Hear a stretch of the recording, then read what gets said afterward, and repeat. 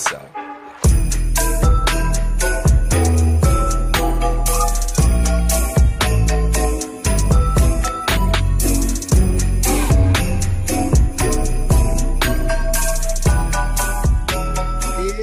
What is going on, everybody? Welcome to the Awesemo.com NFL Strategy Show. One may call it the Marathon Matchup Show edition every single week, Thursday, late morning. And this is one of only 3 that we have left. So buckle up. Let's have some fun. Break down all 11 games on Sunday's main slate.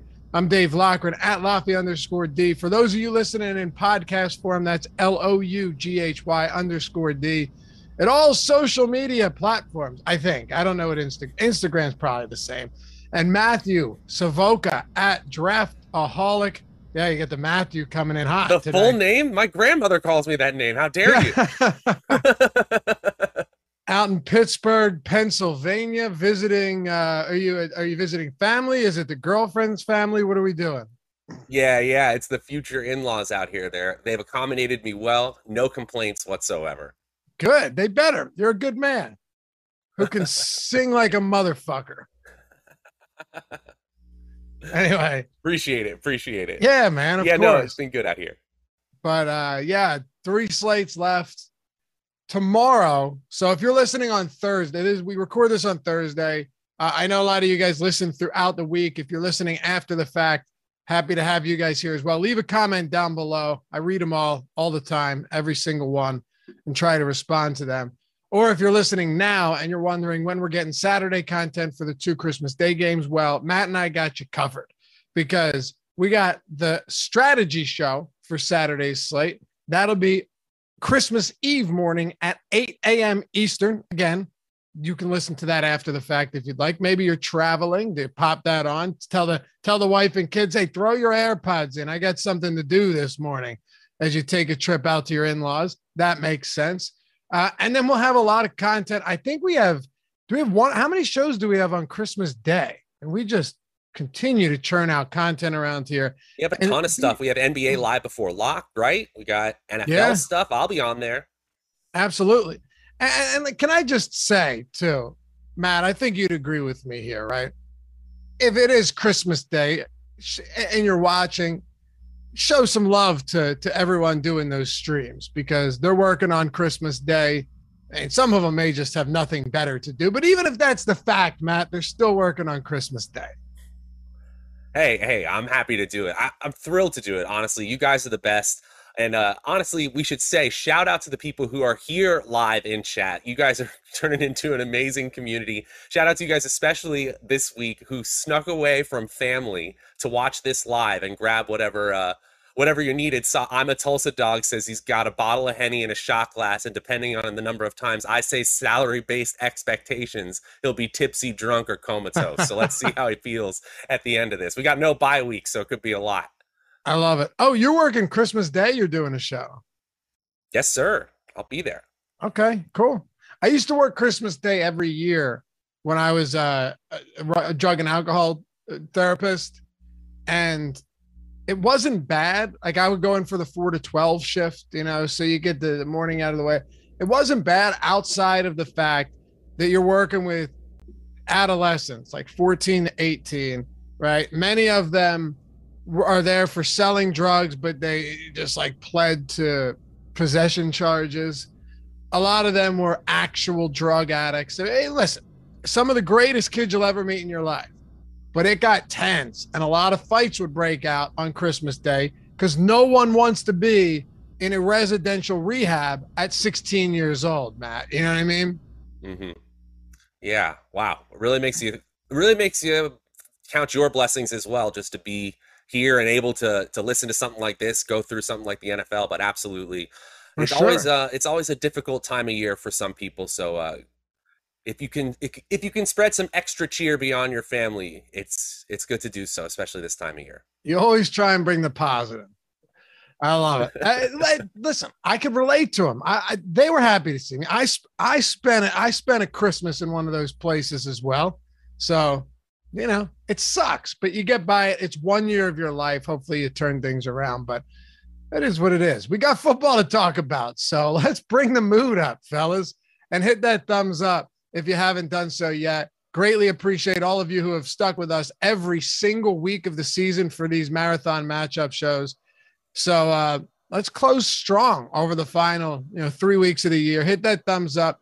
Help us combat the YouTube overlords. Of course, feed that algorithm. If you like this content, it only takes a second, and it really does help us continue to keep the lights on, in the sense that we got so many good guys that work around here, and that they deserve, to reap the rewards of their hard work. And you can help us do that by subscribing and hitting the thumbs up. It's Christmas season, fellas.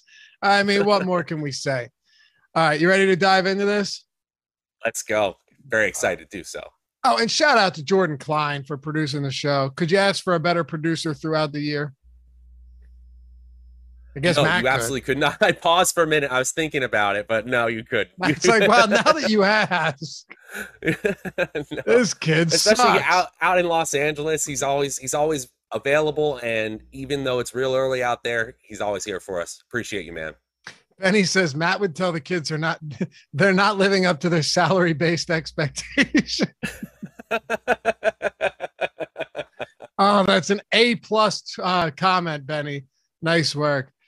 All right. Jacob with the super chat. Holy shit. I just looked it up, and Matt Savoca truly does have the voice of a god. Yes, he is on YouTube, friends. And all you need to do is search that name. Plenty will come up. Jordan and I had some fun with that one day. I saw a duet. Glad. There's stuff out there, man. I don't control everyone's YouTube channel. And yeah, no.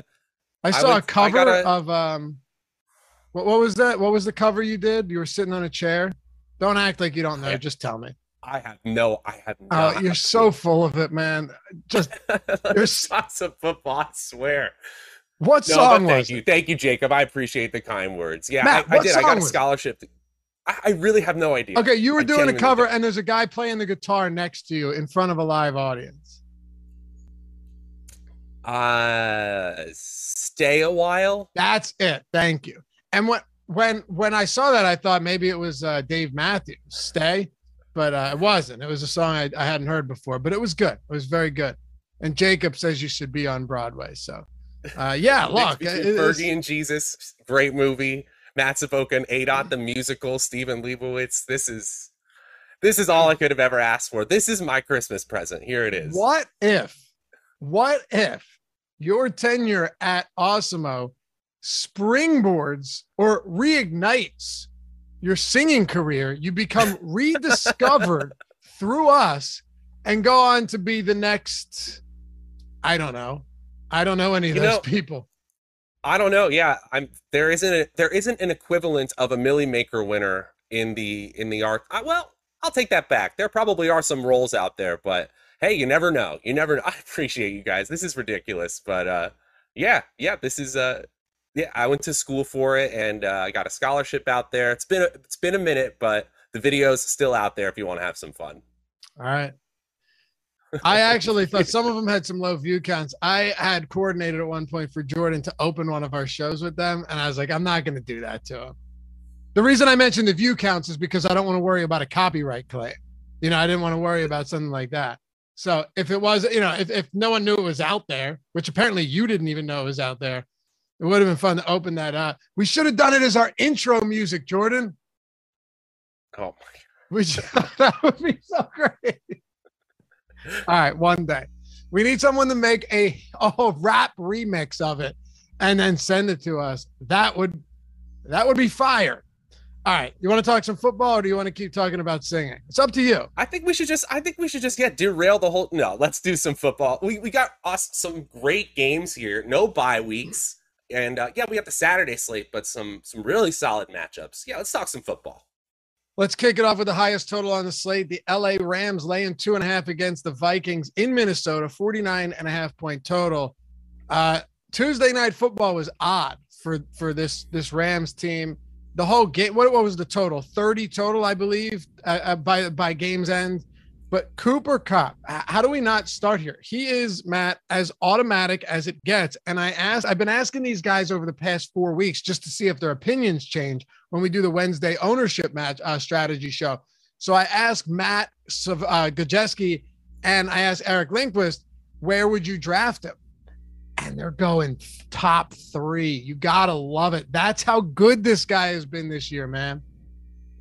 I kind of agree, but I will say, in the back of my head, I'm glad we started here actually and talk about season long for just a moment because in the back of my head, when I'm drafting in season long fantasy football, especially in the first round, if I'm considering a wide receiver, I usually have the ceiling in my head for the number of wide receiver 1 weeks, like the absolute best case scenario, as about 8 of the 16 weeks that they could theoretically play in a season.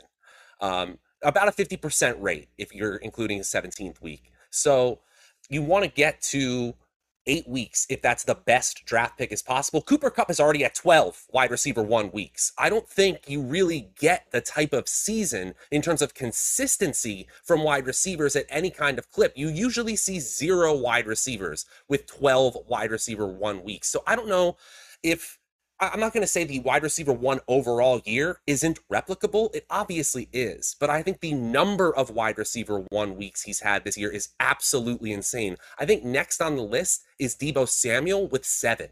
So having 5 more than every wide receiver, that probably doesn't happen again. So I'm still a middle of the first round, back of the first round guy for Cooper Kupp. Back of the first round. Probably not. Like I'm not going to get any of them if I go there. No But chance. Robert Woods is coming back, or I want Cooper Kupp in best ball, so I'll probably have to just adjust to ADP. But just focusing on this game, Minnesota's defense has not been strong against opposing wide receivers this year.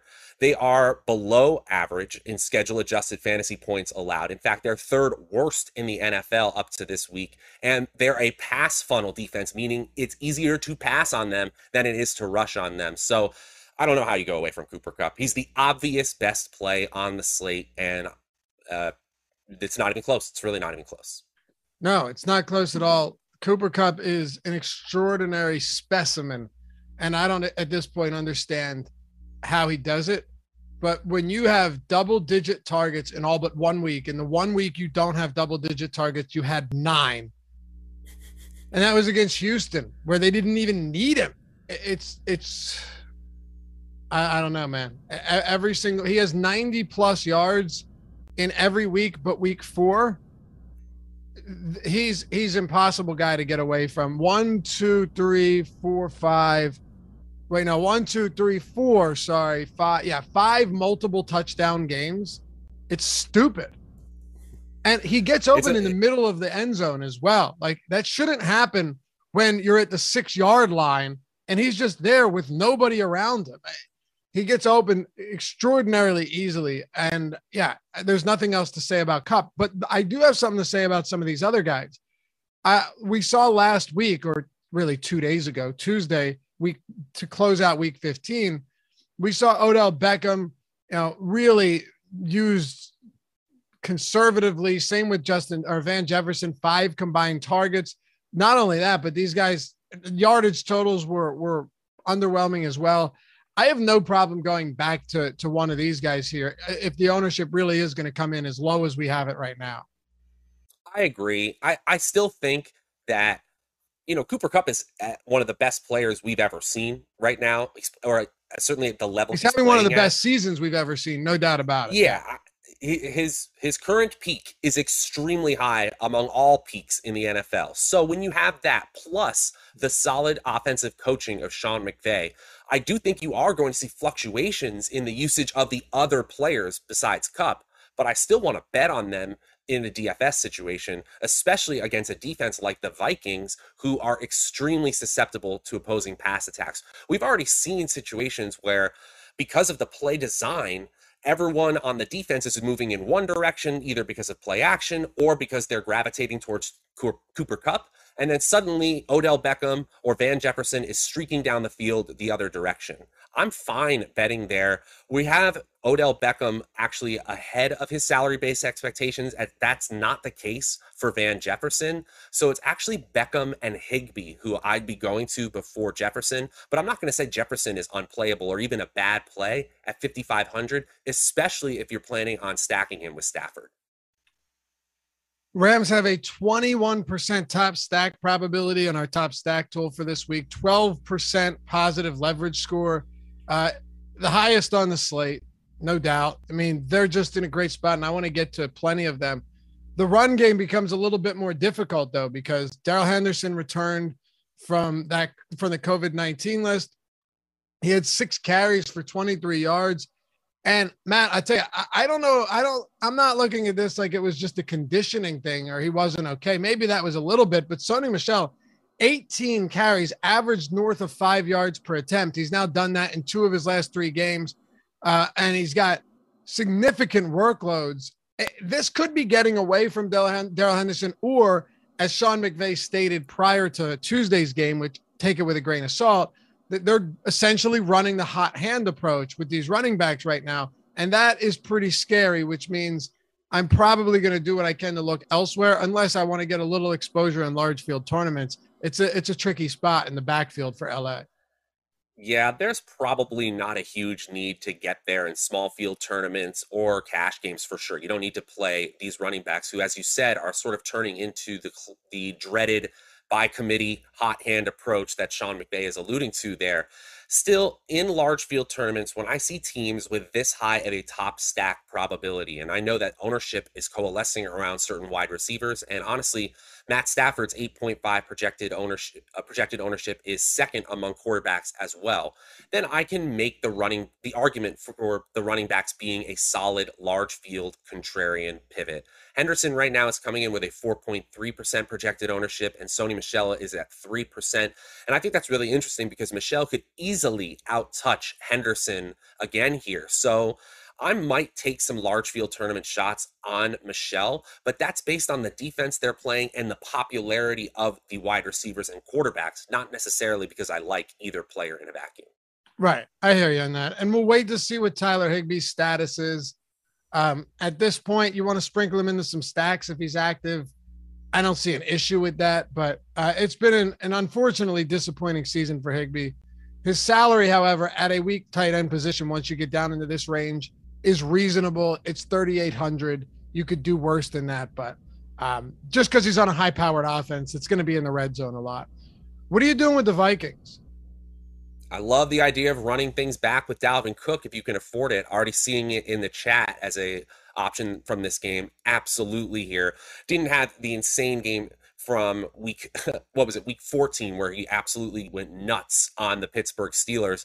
But Dalvin Cook's 21.1 expected fantasy points per game over the last 6 weeks is first on the slate among all running backs. His 8,300 salary is not too high for me. The projection is right there. You're going to need about a 24.5, 25.5 point game to feel like you got value from him there. But I think that's very, very doable here. The Rams defense isn't bad by any stretch, but it isn't nearly as good as it was a year ago. In fact, it's right at league average in schedule adjusted fantasy points allowed to opposing offenses. So with players like Dalvin Cook and Justin Jefferson and the high stack value of the other team on the other side, I'm going to be getting to plenty of them. I'm really hoping that Adam Thielen plays in this game. It did not look good when we saw those videos of him warming up, and then clearly they shut it down very, very early pregame for him on Monday night. But I would like to see Thielen. Right now, his salary at 6,900. That's pretty high, but I think he's still a great tournament play if he's in, because I don't think the ownership will be very high at all. Just curious, what room are you in this house? I am in a guest bedroom right now. Okay. Now, was that tree already there, or did you do some little placement prior to these shows? In all seriousness, this chair and this tree were already there. I just had to turn a little bit. Really? Yeah, it's fantastic, right? Man, they're accommodating. Did they know you were going to be doing shows, and they even set it up like, here, check this out. It's a nice little background for you. I don't know if that was the thought there, but it might as well have been. Well, they did well, intentionally or stumbling into it. Props to the future in-laws. Do you think Thielen plays? I hope so. Here, the fact that he was a game time decision and the fact that they had him out with the training staff trying to go full speed on his routes, which, by the way, the footage I saw on social media, he clearly couldn't. That means he's getting closer to playing, I think it's possible. I'm going to put the odds at 60%. Yeah. Where are you at then Probability. on stacking Minnesota and running it back with like Cooper Cup? It's That's it's going to be meh. a far less popular approach. I'll say that much. I don't usually like stacking Kirk Cousins that much because his top players can get there without Cousins getting there.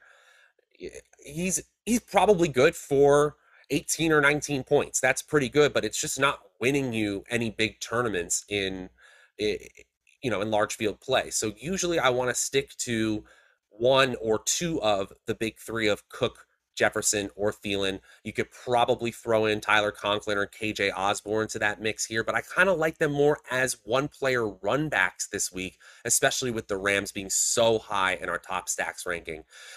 In top stack value, Minnesota is ninth right now. That's not unplayable on a 12 game slate, but it's not somewhere you need to go if you're only making, say, 3 to 5 lineups. So the Chargers are on the road, Matt, 10-point favorites against the Houston Texans, 46-point total here. Now, we got word yesterday that Austin Eckler has been placed on the reserve/COVID-19 list. Well, that's pretty big news. Jalen Guyton as well, but I mean, small potatoes, as they say, compared to Austin Eckler. If Eckler ends up sitting, Justin Jackson becomes by far the chalkiest play of the week, unless we get some other crazy stuff. But I have a very difficult time believing that Justin Jackson is not going to be the highest owned player across the board, Matt, against Houston as 10-point favorites. I don't see how that's not the case. And honestly, I don't see how I'm not going to want a good amount of him. Yeah, absolutely. Right now, with Justin Jackson's current salary, not with has no idea that Austin Eckler had a chance to be placed on the COVID-19 list, meaning that he is a free square here. 4,200, running back 39 on this slate. We haven't projected. Hold on. Well, I'm sorry. Real quick, though. This is what's weird. They should have preemptively moved him up anyway, based off of last week, where you could tell that they were clearly trying to manage Austin Eckler's workload. I talked about that on the strategy show or on the Live Before Live. And you want to get crazy, play Justin Jackson. And he saw 13 for 86, Matt. So sorry, I don't mean to cut you off, but they should have priced him up, even if this was just okay, well, we saw what happened with Eckler last week, and they didn't. And now he's basically still minimum salary. Hey, I saw that Awesemo holiday party lineup that went absolutely berserk in that Chiefs Chargers showdown. Justin Jackson, that was a hell of a lineup with that Justin Jackson and Kelsey at captain. Thanks, no, absolutely here.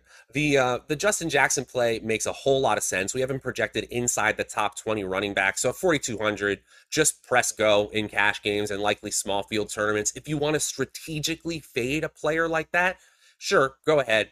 But we're going to see his ownership skyrocket probably to the 18 to 20% range if Austin Eckler is ultimately ruled out in this game.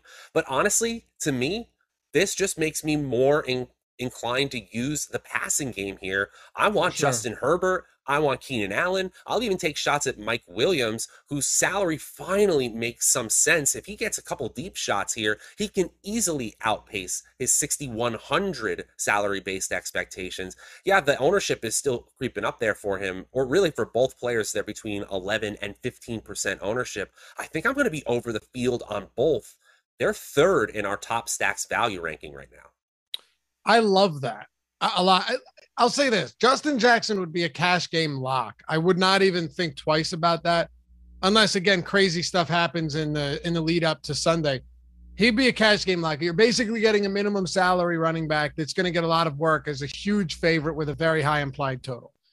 I still have no problems with him in tournaments, but I think the best pivot, the best leverage off of a really highly owned Justin Jackson is just go straight to the passing game. There's no doubt, man, that when you have Keenan Allen and you have Mike Williams and you've got a ton of studs, even Jared Cook, and I hate to, be this guy, but I have a tough time believing that Donald Parham is going to be playing this week after that odd injury and scary injury. He hasn't been practicing yet. I don't think he will. that helps Jared Cook quite a bit. So if you ask me, or clearly if you ask Matt, and not only that, you take the best pass catching back in the league off of the field in Austin Eckler. Mm-hmm. Yeah, I think Jared Cook makes a lot of sense as a short area beneficiary of Eckler being off the field. Now, obviously, we'll see Jackson get some targets. We might even see Larry Roundtree or Joshua Kelly mix in more often here. But with Parham out and Eckler out, I don't see how you get away from Jared Cook, especially because his salary is still 3,500, 14th among tight ends. We're not even seeing his ownership that high right now. I wonder if this gets higher by Sunday, but right now, 6.5% projected ownership, tight end 6. That's a great spot to go.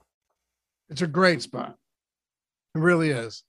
And Guyton too. It's not a huge deal, obviously, but God, how concentrated of a target share of targets are we going to see here if he's out as well? It's going to be. Could this be that Keenan Allen 20 target game? We saw a couple massive target games in 2020, really, for Keenan Allen. I wonder if this happens here.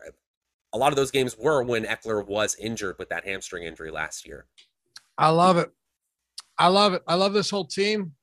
I want to get an insane amount of exposure to the Chargers if Eckler's out. If Eckler plays, though, and we have to at least talk about this because it's possible that he does play. He's not officially out. If he plays, I'm kind of worried about his workload altogether, because if we saw last week he was limited in a game that they could have won and only saw 12 carries and 16 total touches, which in that type of spot is low for him, especially when Jackson sees 13 carries. I do have some reservations about Austin Eckler at his price point, but it's a great matchup. So which way do you go on this? I mean, in a large field tournament, it's almost the same exact argument we were talking about with the Rams running backs. When the passing stack of a team looks popular and they're in a great spot against a bad defense, in larger field tournaments, it's fine to flip that and go with the running game. But other than that, I think you're staying away from Austin Eckler this week. Kind of agree. And well, if Brandon Cooks, who is also on the COVID-19 reserve list, by the way, Jordan, I got all this stuff in there if you want to throw some of that in the load. Not sure if you have been, but oh yeah, you already have been. My guy. He's on the COVID-19 list as well. That's just not good. And Matt, can we please give a round of applause to the once again unheralded season of Brandon Cooks with Davis Mills and Tyrod Taylor at the helm? This guy is going to go over the 1,000-yard mark once again, which he's done in all but one season over the past, I think, 7 years. Brandon Cooks is one of the most underappreciated wide receivers in the league, and I mean that. I think that's a great call. And you have always talked about this. The guy has taken some huge hits, but he bounces right back. He comes back. He's only missed a couple games in his entire career. And I think he also gets a bad rap because he got traded multiple times. But did you guys notice what he got traded for all those times? First rounder. People needed those services. Great point. You know how many regular season games he's missed since 2015? 3? Good guess. 3 games. He's Amazing. Gone over 1,000 yards in all but one season. That was that crazy, strange season in 2019. Remember with the Rams? Mm-hmm. And then I remember people in my fantasy football videos when I said Brandon Cooks is your best, late middle round, or actually, no, Brandon Cooks was going after the 10th in some spots this year. Yep. And they said, I will not touch him. Horrible pick. He can't win leagues for you. Well, if you played Brandon Cooks last week, guess who's winning leagues for you? Brandon Cooks. And, sure, the knock was he's always played with good quarterbacks. He's played with Drew Brees. He's played with Tom Brady. Jared Goff, I wouldn't say is that good, but 1,200-yard season. And now you got him with Deshaun Watson last year. Well, Davis Mills this year, and he's going to easily, assuming he stays healthy and he's on the field, easily eclipse 1,000 yards, Matt. I just wanted to shout out Cooks because I was thinking about that the other day when I watched him run in his second 40-yard touchdown of the day. That this guy's damn good, but no one ever talks about how good and how consistent he is every single year. That's all. And Anyway, now he placed on the COVID-19 list. Is that correct? that's what I'm saying. If he plays this Yeah. week, yeah. But he So still he has a may not chance to play. play. Would you agree that this might be death knell status? When you lose Brandon Cooks from this offense, you may just not have anybody worth playing?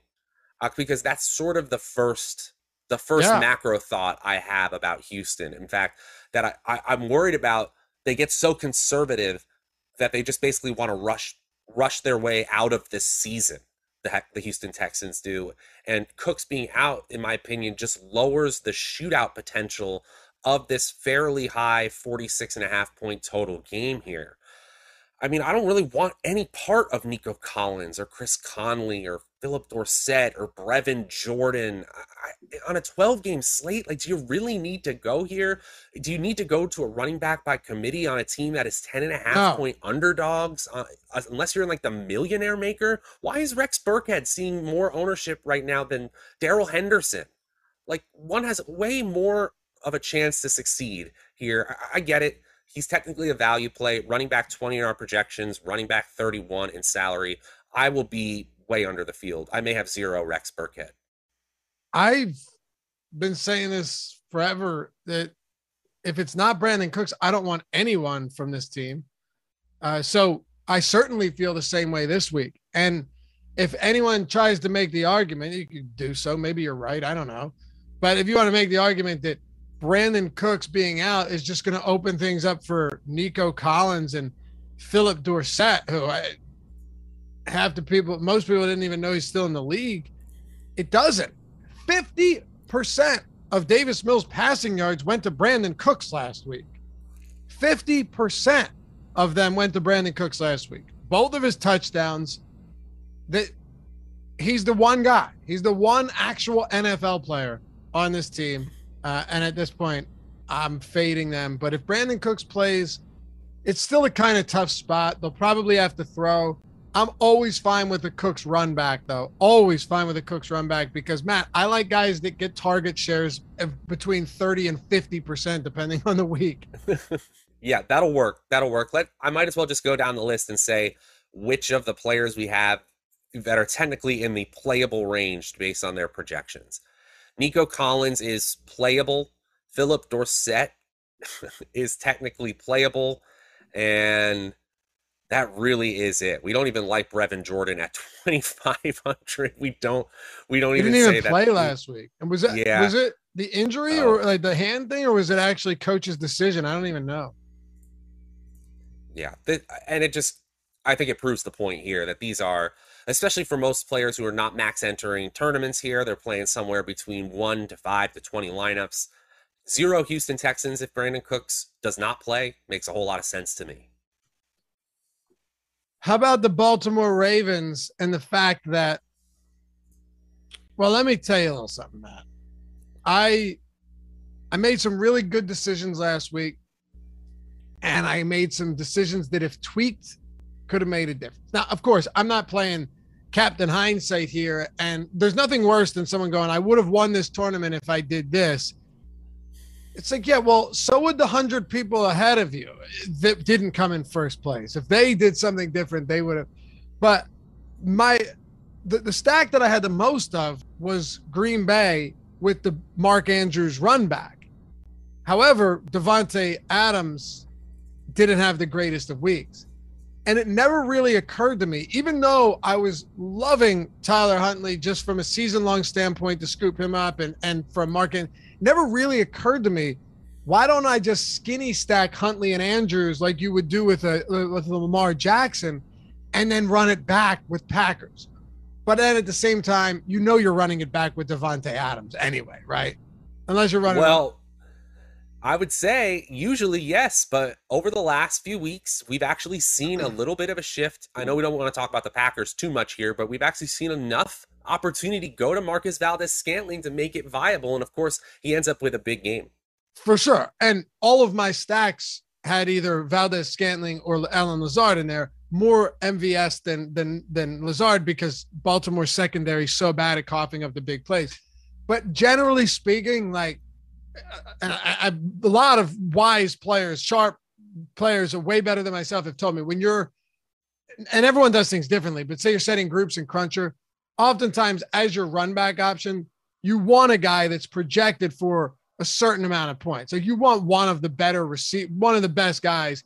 And it's hard to get it. Sure, if you're playing 150, you might not have Adams in all of them as your run back, but the majority are always going to end with Adams as your run back because he has that, excuse me, 40 fantasy point upside. That's what I'm saying. Definitely. That makes all the sense. One thing you Andrews mention too. Andrews is Go ahead. the tight end one. No, I was going to just toss this over to you. He's the tight end one on the season now, and his connection with Tyler Huntley is insane. Right. And I was thrilled to see Andrews have another big game to the point where if Huntley starts, I can still bet on Andrews like I would with Lamar Jackson. But what's really exciting is this was obviously they're playing the Packers, so they know they have to be aggressive somewhat if they want to have a chance to win. First of all, I'm loving their play calling. I know it's super controversial with them going for it to try to win games. I'm 100% all in on those decisions by Harbaugh.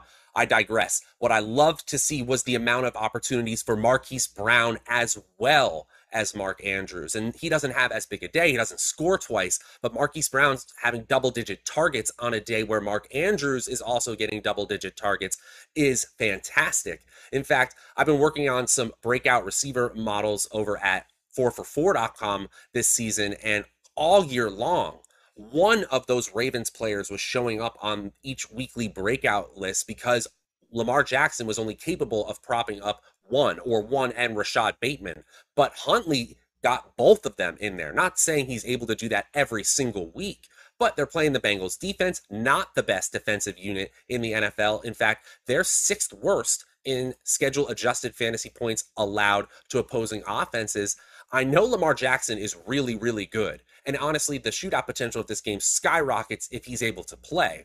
But I am still able to bet on both Andrews and Brown in this game that has a fairly low total. I wonder if they make even better tournament options with Huntley in than if Jackson's able to play.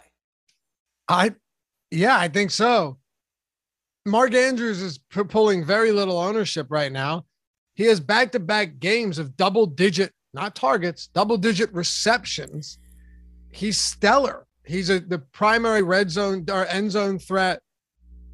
I like Mark Andrews again this week. I really do. And I'm not really all that concerned if it's Huntley or if it's Lamar Jackson because we know what Andrews is capable of doing. Now, in the ground game, I talked a lot about Freeman last week. Of course, that was the game where they just decided not to give him any carries anymore. They benched him. Like, what the hell? Crazy. The guy was sixth in looks over the last month. And then the moment I mentioned it, they're like, no, thank you. Thank you for your services. We no longer need you. I mean, it is what it is. After that, I'm staying away from it. I'll take the L there. With Marquise Brown and these guys, Brown was 14 targets last game? I believe so, yeah. What worries me, though? Do you know what his longest reception was against the Packers? It was something like 8 yards or something, right? 7 yards. Yeah. 7 yards that's fine with me. I think that's rational coaching, right? Okay, you have a backup quarterback who isn't able to unlock Marquise Brown deep. Okay, fine. Throw it a bunch over the middle to Mark Andrews to the point where the defense gravitates into the center to stop Andrews, then whip a quick out to Marquise Brown, see what he can do after the catch. Fine with me too, but it's not going to be fine if you can't create after the catch. It's great for Andrews, but I don't know. It's just kind of funny because with Andrews, he actually is getting some deeper targets, and Brown, who's the burner on that team, isn't. But I don't know. For me, it's mostly Andrews here, Matt. Maybe you like some other guys. Are you getting the Brown or Bateman? Because for me, Andrews is the clear, far and away top option, even if Huntley plays or if Lamar plays. I honestly really like Brown too. Okay. Both players have projections right in line with salary-based expectations. So I think that what you could really see is a rare double stack opportunity where no one's really going to have that if Huntley plays. I think you're probably skinny stacking if Jackson is able to play here, but I'm honestly getting to Marquise Brown. I'm not scared of the Cincinnati defense that also has looked like a pass funnel this year in schedule adjusted fantasy points allowed. It's those big three receivers for sure. I guess you could go to Latavius Murray if you think he somehow has jumped Devonta Freeman, but honestly, our projections still like Freeman a little more. I think at this point, maybe we just don't know. Maybe we have no idea. I don't think there's really any clarity there. What about with Cincinnati? I like Jamar Chase at his ownership this week. I'll kick you off with that, Matt. Yep, that's an easy one too. We're seeing Chase and Brown with a 6% to 7% chance of, or 6% to 7% projected ownership, and both players have about a 6% chance of being in the optimal lineup. Obviously, there's volatility that comes by the nature of their position, but Jamar Chase is one of those players who, if he had two 40-yard touchdowns against the Baltimore Ravens, would anyone be really surprised with the way that secondary is depleted, with just the lack of playmakers that they have on the outside?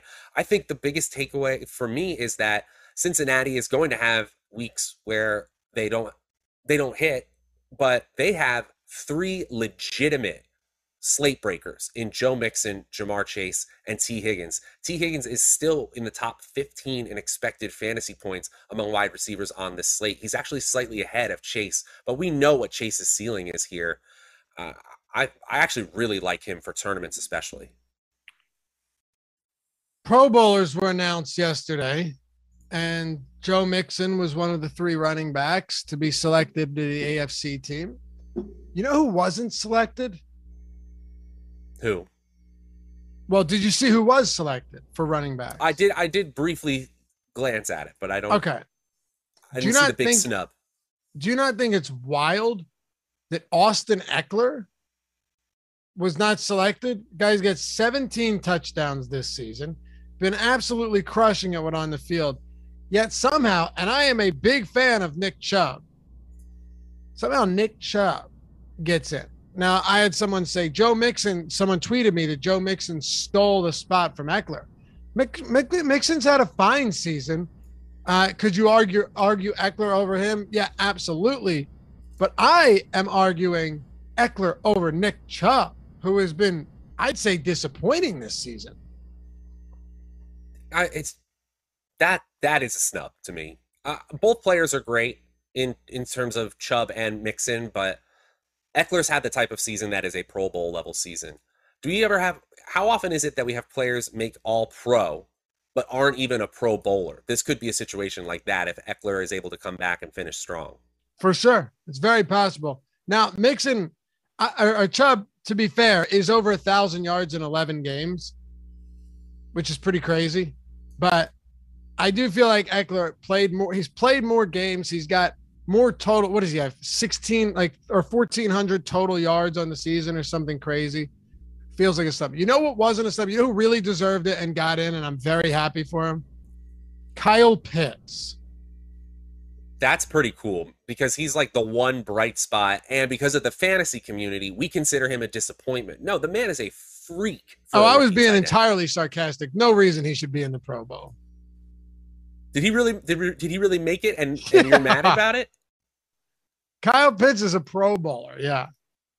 I totally get it, man. This is where fantasy gets our minds all warped about the effect that a rookie tight end is supposed to have on the NFL and what Kyle Pitts does. But that doesn't make him a Pro Bowler. I don't make the rules here. I get it more than you do. I'd have given it to Gronk, even though Gronk's played fewer games, man.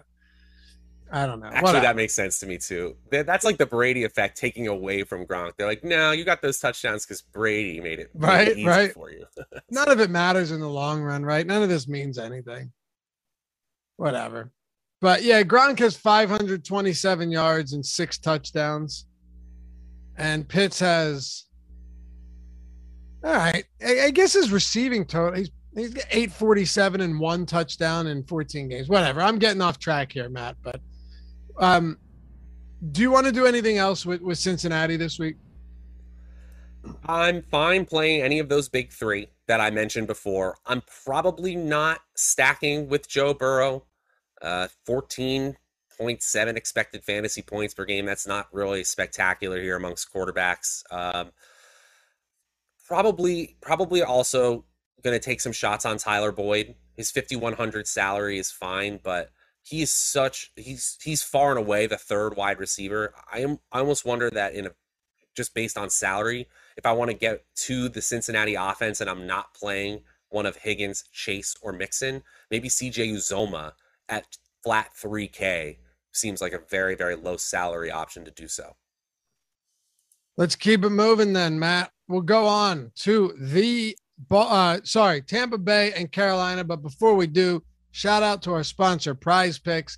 They're doing some crazy stuff, not even for the holidays. It's just, you know what? Let's team up with Awesemo and give everybody a free month of Awesemo Plus Platinum, $90 value, every single tool on the site for every sport we have, all of them created, built, and used by the #1 ranked DFS player out there, Awesemo himself. I mean, if that's not a way to just get in and take the dive, I don't know what is. All you have to do is sign up using our link in the description or the one that our producer Jordan Klein's about to throw in chat right now, and use the promo code Awesemo. Ready for this? Where you will also get a $100 match deposit bonus when you sign up. So sign up using the promo code Awesemo with our link. You got to use the link. Get $100 up to $100 in the match deposit bonus and a free month of Awesemo Plus Platinum. Everything on the site for every site out there, every sport, every tool you can think of. I don't think I need to even say anything. I don't even need to tell you what Prize Picks is. But Just I will say the word and people run. They should. Yeah. I will tell you though, because it's sick. You make lineups based on player props, and well, we have free player prop projections. We have Odd Shopper as well to make your decisions and your plays a lot easier. But yeah, you're picking 2, 3, 4, or 5 player lineups, and you're just taking the over or under. There's no juice on either side of them. It's awesome, and you can 10x your entry fee on a 5 prop lineup. If you hit 4 though, unlike your traditional books, if you hit 4 or 5, you still 2x your money. You can still make money back on 3 of 5. It is a very cool format. It looks nice too. The experience for the user is so important to people, and that's why Prize Picks is great. Whether it's prizepicks.com, the App Store, the Google Play Store, and the app, wherever you want to get it, check it out. You can use cross sports. You want to do a lineup with 5 and have football, basketball, and hockey in there? Go for it. All of that stuff should help you and definitely make you more profitable when you get that free month. But also, if you're already over there, use the free player prop tool to make your best decisions as well. You'll hear from us in about 24 to 48 hours after you sign up to redeem your free month of Awesemo Plus Platinum. So hang in there. We'll get it to you. But if you haven't taken advantage of it, it is a phenomenal offer. $100 plus the free $90 month of Awesemo Plus Platinum. Check it out, prizepicks.com, or download the app. We'll see you over there. All right, let's talk about Tampa and the Carolina Panthers. Another 10-point spread. Matt, I'm just going to set the table for you and let you rip here because I talked a lot about this yesterday. Chris Godwin, ACL, done for the year. Leonard Fournette, he's doubtful, but there's zero chance he's playing. They're debating whether or not he's going on the IR. So let's just consider him out. Mike Evans, questionable. Didn't practice yesterday with a hammy. That's looking sketchy. And Antonio Brown expected to make his return. And he just goes into it's like he stumbles into a battlefield, a bloody battlefield, Matt, with maimed, wounded soldiers, well, I should say teammates. Shouldn't use that reference, but you get the point. Like he's walking back into this going, oh my God, what happened? We are decimated. And now he's just got him and Brady. Right. It's that scene from Community where Donald Glover's character comes in with the pizza boxes and everyone's on fire. That's a great meme if you don't know. Never seen Community. About. But Jordan has. Stuff. Jordan I know someone in chat knows what I'm talking about. Mike Evans, I don't think is going to get a chance to play. And if that's the case, then Rob Gronkowski and Antonio Brown are stepping into 20 to 25% target shares easy. Like if they combined for a 50 to 55% target share, no one should be surprised if those are the two primary weapons for Tom Brady. One thing I'm a little concerned about is, do Antonio Brown and Rob Gronkowski in 2021 make up a strong enough receiving core to actually be a solid offense right now? I don't know, because when you have players like Godwin and Evans on the field, someone is bound to be open, especially when Gronk becomes your third wide receiver in that option, or excuse me, that third receiving weapon, I should say. Let's start at the beginning and say that Ronald Jones is chalk just based on his salary, 5,100. He is running back 3 in our projections. And the most likely outcome here is that Tom Brady is able to have a Tom Brady-like game against Carolina. And one of big, these big two receivers now, Brown or Gronk, have a big game. I just think there's a non-zero chance that there could actually be some struggles here for the passing offense. We certainly saw it last week. I know the Saints are a little different. Those teams know each other well, and they tend to have Brady's number, actually. But even here against Carolina, I could see there being a little bit of growing pains before ultimately figuring it out. I still think they win. I just think they may not have a huge offensive game. It's possible. I could be wrong. Well, no. You could absolutely be right without Godwin, Fournette, and potentially Evans. I think that might be the more reasonable side to take. For me, though, it all comes down to if everyone's looking at this team that way, then I'm probably going to do what I can to get a decent amount of them. You know, Gronk, though, is getting some ownership. Antonio Brown getting some ownership. The biggest thing, though, is whenever you can stack a Tom Brady team for that price without sky high ownership, I'm willing to take a look. And can I just say real quick, if people want to, last week, all right, fine. It was a horrible week. I get it. But you got a whole week to prepare for this. You get Antonio Brown back. They said he looks like he did before the injury. This is not Tom Brady of 2019, where N'Keal Harry and Jacoby Myers were his best pass catchers, right? Like, this is still Antonio Brown, who in the weeks he's played this year has been a top 10 receiver. This is still Rob Gronkowski, who remains one of the most dominant red zone threats or end zone threats in the league. Okay. And Ronald Jones is really not the worst backup running back in the league. He's just not a particularly good pass catcher. So let's not get ahead of ourselves in pretending that they have that, like, this is the Houston Texans offense. That's what I'm saying, Matt. You know what I mean? Yeah. No, you're absolutely right. They're 4th on our top stack value rankings. They're not 14th. Right. Yeah, they don't fall off a cliff. I just think they're, obviously we're talking about range of outcomes here, so their potential to fall off a cliff is significantly higher without Fournette, Evans, and Godwin. That's a big duh, right? You know, I am going to say that you could say that Brown and Gronk have been effective, or as effective as they are, because of the gravity that Godwin and Evans usually are the defense's main focus here. I still kind of agree with you. Like, even though they're the 1 and 2 options now, we're not going to see them suddenly fall off a cliff. I'm just saying it's possible.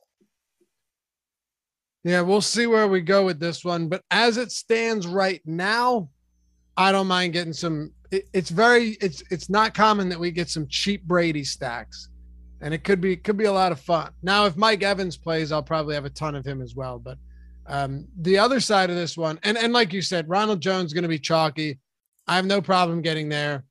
It'll be interesting to see, though, if they lean on the pass, because Leonard Fournette was getting so much work in the passing game that the dynamic on this team becomes a whole lot stranger than it has been. Honestly, this is the weird part for me. I would be all over Gio Bernard if he wasn't on the IR. I mean it. I really would. I think he'd have an 8-target game, but he's on the IR. So you've got Fournette, and then you have Fournette out. You have Giovanni Bernard on the IR, Matt. And then you're looking at guys like Kenyon Barner and Keyshawn Vaughn and Le'Veon Bell. Maybe Ronald Jones is the back that's out there for all 3 downs. He really does have a chance. I mean, Keyshawn Vaughn has been a total bust since he was drafted in the mid rounds. I don't know how you think of him as anything but a large field tournament play. Honestly, as we continue to talk about this game, we could just see a situation where Tom Brady has a Tom Brady, Bruce Arians level production still in this game, because the Carolina defense is not one that really scares us at all. And the offense is just more concentrated than it's ever been. So I've talked about the downsides, but now if the production is anywhere near what they usually have, they were number one in team combined flex fantasy points, right? The total points for all flex players per game this season already. If they stay near the top and they concentrate the offense even more, that's game on for all the players. Jones, Gronk, and Brown. No doubt. Brown's price point is just stupid. I don't care. I'll have that guy everywhere. He's had 1, 2, 3 huge games already this season. He has one with 7 for 63 on 11 targets. Yeah, dude. I don't need to say much more about it. Brashad Perriman's on the COVID list too. If he's out, I don't know, maybe it's a Tyler Johnson type of game. What else do you have, Matt, for the Carolina Panthers, who could be without DJ Moore? He's being considered a game time decision this week. Oh, man. Am I ready to be hurt again by Robbie Anderson? Robbie Anderson is still popping in some of my punt play receiver models based on the amount of routes run per game and the fact that he has low ownership and low salary every single week. Cam Newton is the announced starter once again, but we could have a situation where he gets benched once again. The top stack probability is super low for this team, and if DJ Moore doesn't play, I suppose you could play Chuba Hubbard, but maybe you just don't. Maybe you just don't have a run back option. Maybe Buccaneers onslaught stacks are looking better than I thought after starting this game talking about how I might be fading Brady. I mean, this Carolina Panthers team is a disaster. I will say Amir Abdullah is getting enough targets and has enough expected fantasy points where maybe he's my off the wall tournament play. What a mess. Matt Rule's now saying that Darnold's going to get some playing time, even though Cam Newton's starting. All right. Get me away from this crap. Oh my man. gosh. Really? Did he really say that? Yeah. Yeah, he did. Get me away. Then you can't start Cam Newton. Like, the only reason you do is because he's got rushing upside. Goodness gracious. This is how it gets sometimes in late December, right? Because you got teams in diverging directions, teams that are playing for their playoff lives, and teams that are just evaluating talent, which makes our job as DFS players much, much more difficult, because I don't know how this target share breaks down. If DJ Moore is out, they probably just want to throw stuff at the wall and see if anything sticks for next year. Yep. Pretty much. I made a lot of pivots close to lock last week when Zach Moss was ruled inactive, coach's decision, because Devin Singletary, if you had looked at it previous week, while his production was less than stellar against Tampa, it was generally because they decided from the beginning that they were never going to attempt to run the football. But this team knows now they have to run the football if they're going to win. I mean that. They know it. They know that the style of offense that they have tried to run on multiple occasions this season has not worked for them. And you're down Tre'Davious White. Like, your defense isn't as stout as it was to start the year when you had all those cupcake matchups. So I said, all right, I'm going to play some Singletary this week. Low 5K price point, big favorites. Maybe they start to lean heavily on him. Fortunately, they did. 22 carries. He played 93% of snaps, Matt. 93% of snaps. And I've got to tell you, I think they're going to go back to the run heavy. And I am more than willing to have you guys come back here and tell me I'm an idiot when I end up being wrong and they completely abandon the run game again. But I feel like this is one of those spots against the New England Patriots where you really should try to run against them. They're allowing 4.6 yards per attempt this season. The run game actually, or the run defense really has not been that good. And that has been the biggest weakness for the New England Patriots. They're allowing top 10, 8th most yards per game. Singletary could see another game with 20 overall looks. And I think after that embarrassing loss in the Winds to the Patriots, where the Patriots ran 234 yards, didn't need to throw. They don't have a great quarterback. They have a decent rookie quarterback who manages to look good enough because they're smart at calling plays. They're smart at leaning on the run and catering to him. I honestly think this could be a big Singletary volume spot once again.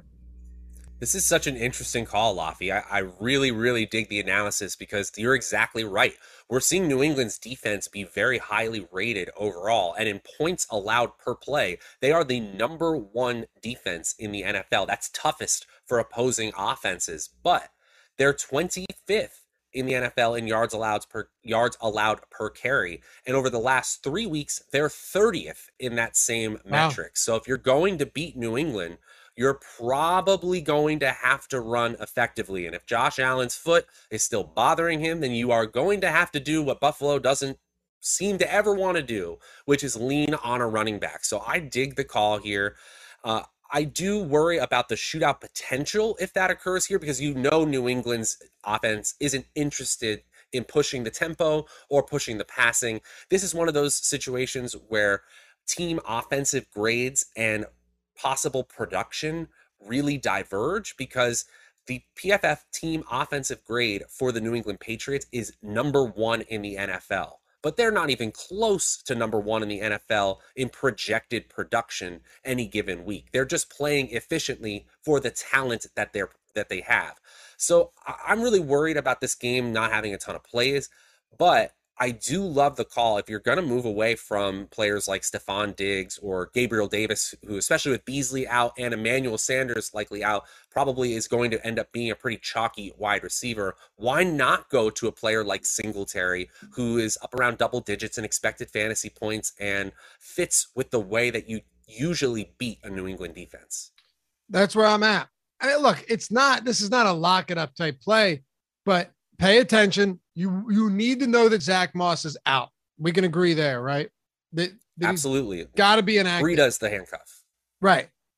But the fact that he's played 82 and in 93% of snaps is a good pass catching back and had a career high 22 carries last week. It tells me, and this was what I was hoping would happen. I was hoping that you would see this against Carolina. Wasn't sure. Turned out to be correct. I'm thinking though that they might be turning somewhat of a corner. Not 22 carries every game for Singletary, no. But if he's on the field for almost all of the snaps, you'll take your chances at 5K on a pretty good offense. Now, what are you doing with the passing game? I'll get to this Minnesota news. I saw it. We'll get there in a second. But what are you doing with the passing game for Buffalo? I'm fine playing Stephon Diggs. I think Gabriel Davis, especially if Sanders sits, no Beasley, no Sanders, they're going to need both Gabriel Davis and Dawson Knox. And honestly, it's a situation similar to the Tampa Bay Buccaneers. We were just discussing it, except the number one option in Stephon Diggs is still very much available. So no, it doesn't look like a fantastic matchup for the Bills. You know what this passing game looked like the last time these two teams met. I give the weather a huge amount of the credit for that time. I think you can absolutely play Diggs at 7,600. I just think it's very obvious that 4,700 Gabriel Davis is going to be my favorite of the three. Yeah, absolutely. And I think on the other side of this one, where do we go, if anywhere, in the pass? I don't think you can target the passing game for this team at all right now. At least I don't want to. Oh, probably not. Probably not. And even the running back core is hard to target because the minute they get healthier, they turn into more of a committee than they were previously. So it's almost easier if one or multiple players is out for the running backs. I think with the wide receivers, you probably just don't play them. You still have Jacoby Myers when you look at expected fantasy points, and then you compare that to salary-based expectations. You still see Jacoby Myers as a solid value, but the only player I'm really interested in is the continued irrational touchdown upside of Hunter Henry. Clearly, they are using him to score touchdowns this season. I'm fine riding it, even though he's technically a negative regression candidate. I don't think you really need to go here at all in this receiving core. To be honest, I actually think the best play is probably just avoiding all players or maybe just playing Mac Jones if you think someone hits. I think it's a fool's errand trying to figure out who among them hits each week. Yeah, I don't have any disagreements there. I will say in the run game, pay attention. Damian Harris, we saw him pull up on that hammy against Buffalo a couple weeks back, and he missed last week. Did he miss multiple weeks or no? They had a bye in week 14, and then he still missed week 15. Limited participant yesterday in practice. If he sits, that could open the door for Stevenson again. But Stevenson missed yesterday's practice with an illness, apparently non-COVID. I didn't know those existed anymore, Matt. But I'm saying Dalvin Cook just landed on the COVID list, and we'll talk about that. It's crazy. It's crazy. But Stevenson was a colossal disappointment in that primetime, I think, Saturday night game. You probably go back to the well here against Buffalo. No, let me rephrase. You definitely go back to the well here against Buffalo if Damian Harris is out, or if Harris plays and Stevenson is out. Like you said, if one of these guys sits against this Buffalo run defense, I'm going to be happily get to a decent amount of them. Yeah, I think that's fair. Man, this Minnesota news is tough. We gotta revert back to that game real quick, don't we? Yeah. Play Alexander Madison. But he's not activated from the COVID list yet. Oh, that's right. No, he will be though, won't he? Yeah, he is. I hope so. Yeah, he is. They activated him yesterday. All right. Well, at least that gives us some clarity. This is definitely tough for us DFS players and content creators, but obviously Alexander Madison becomes a smash play if in. So he's 6,800. What's he at on FanDuel? Let me just see where 68 on DraftKings. 55 on FanDuel. Lock it in. Lock it in. Cash plays for sure. And 16 on Yahoo. Definitely cash play. It's a tough matchup against the Rams, though. So I'm not looking at this as like an every tournament lineup type of deal. Not that you should with anybody, but FanDuel, that price is absurd. Truly absurd. So we're kind of walking into a pretty easy cash game build for this main slate, which is somewhat gratifying since we've had some hard cash game builds. But with players like Ronald Jones and Alexander Madison opening up as chalk running backs, and then top tier wide receivers like Cooper Kupp and Justin Jefferson also available to us, it does feel like we have a core of cash game players pretty easily available on both. Don't forget about Justin Jackson if Eckler's out. That's true. There you go. 3 sort of free square level running backs. Excellent. It's going to make not great for injuries, but yeah, it's going to make for a really fun tournament slate, because if those guys are ultra chalky, all of them are fallible. All of them can have a bad game for sure. Madison Absolutely. Least likely, but on DraftKings you're paying almost $7,000 for him, which I think is fine, but you get the point. Anyway, Matt, let's talk about Detroit and Atlanta. Hit that thumbs up too. We're at 68 thumbs up. Yeah, you guys hang out with us through this long show every single week. You're the greatest, whether it's podcast, whether you're listening live, whether on YouTube after the fact, all the same. Cheers to all of you and Merry Christmas. We still got half the show to go, but just wanted to get that out there. And if you haven't subscribed yet, do so. If you want to check out free content on the site for tonight's slate, Matt Gajeski and I wrapped up a strategy show for the Showdown earlier in the morning. We have a live before live for that tonight with Alex Baker, Ben Ross, and myself. So the single game Showdown projections are free today at Awesemo, and the NBA player rankings are free as well. Matt, let's talk about Jacksonville and the New York Jets. Oh, God. Are we doing Detroit, Atlanta, or my fault. You're right. Yeah, Detroit and Atlanta. They're 6-point dogs in Atlanta. DeAndre Swift is questionable, and Jared Goff might not play on the because he's on the COVID list. They're coming off an insane win against the Arizona Cardinals. Yeah, isn't that the most unprecedented win in NFL history? I think it was the largest victory by a team with less than 2 wins against a team with double-digit wins since the NFL merger. So it's amazing. Yeah, that result does not happen every day, folks. That's for sure. We're already seeing it in chat. We might be hitting the lock button on Amon-Ra St. Brown against this Atlanta defense, who is 3rd worst in schedule-adjusted fantasy points allowed to opposing offenses. Now, it takes the wind out of St. Brown's sails a little bit if Swift ultimately plays here, but St. Brown's being used all over the field. He was popping in my punt play receiver model, no longer a punt play after his huge production last week. They were even using him in the backfield for traditional rushes. Hello, Debo Samuel of the Midwest.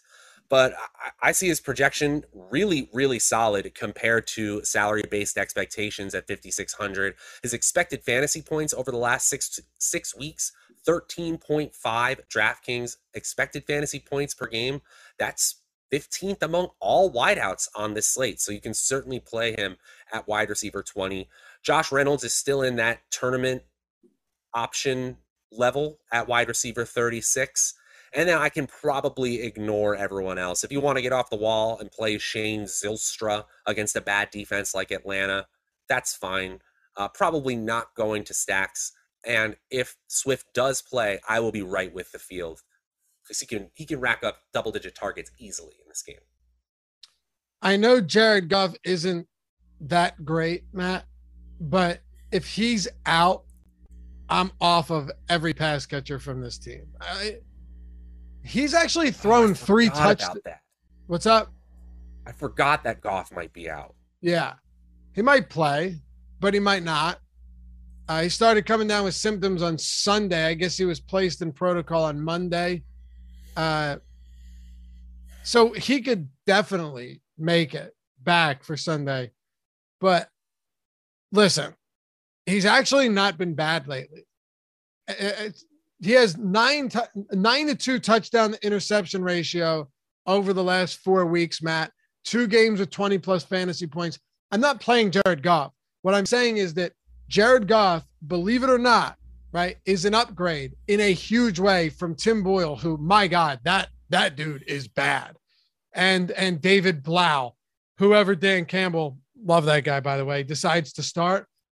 That's a big downgrade if Jared Goff isn't in there. So just something to pay attention to. Yep, I completely agree.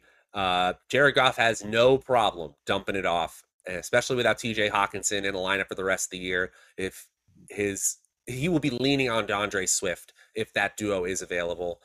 Craig Reynolds otherwise could see some extra work if Swift isn't available, but yeah, you're exactly right. You probably don't have to play any Detroit Lions if Goff is absent. Well, yeah, and Jamal Williams was activated, so now it's like who between him and Reynolds is going to get the work? I don't know. I don't want to guess either. Probably true. They've shown a propensity to give anyone but Jamal Williams work in the passing game. Yeah, that's fair. But Williams was out last week is what I'm saying. Mm-hmm. So what about Atlanta? You like Cordero Patterson this week against this Lions team, this upstart Lions team? Yeah, I can play Cordero Patterson. Actually, Detroit's defense has been fluctuating between average and below average, whereas we kind of thought that they would be among the absolute worst in the NFL when we began the year. Still, I can play strong players with high usage against them, and Patterson definitely fits that mold. Why not Pro Bowler Kyle Pitts, right? He actually has a projection ahead of salary-based expectations at 5,800, so he's not the worst play. Same with Russell Gage, actually. Nothing really jumps off the page, and I'm certainly not playing a ton of game stacks here if I'm just making 5 to 10 lineups in a week. But as one-offs, I actually think Patterson, Pitts, and Gage against this Detroit defense, who's not scaring anybody, kind of makes sense. Really? You're probably right. It's the worst. Not even the Pro Bowler?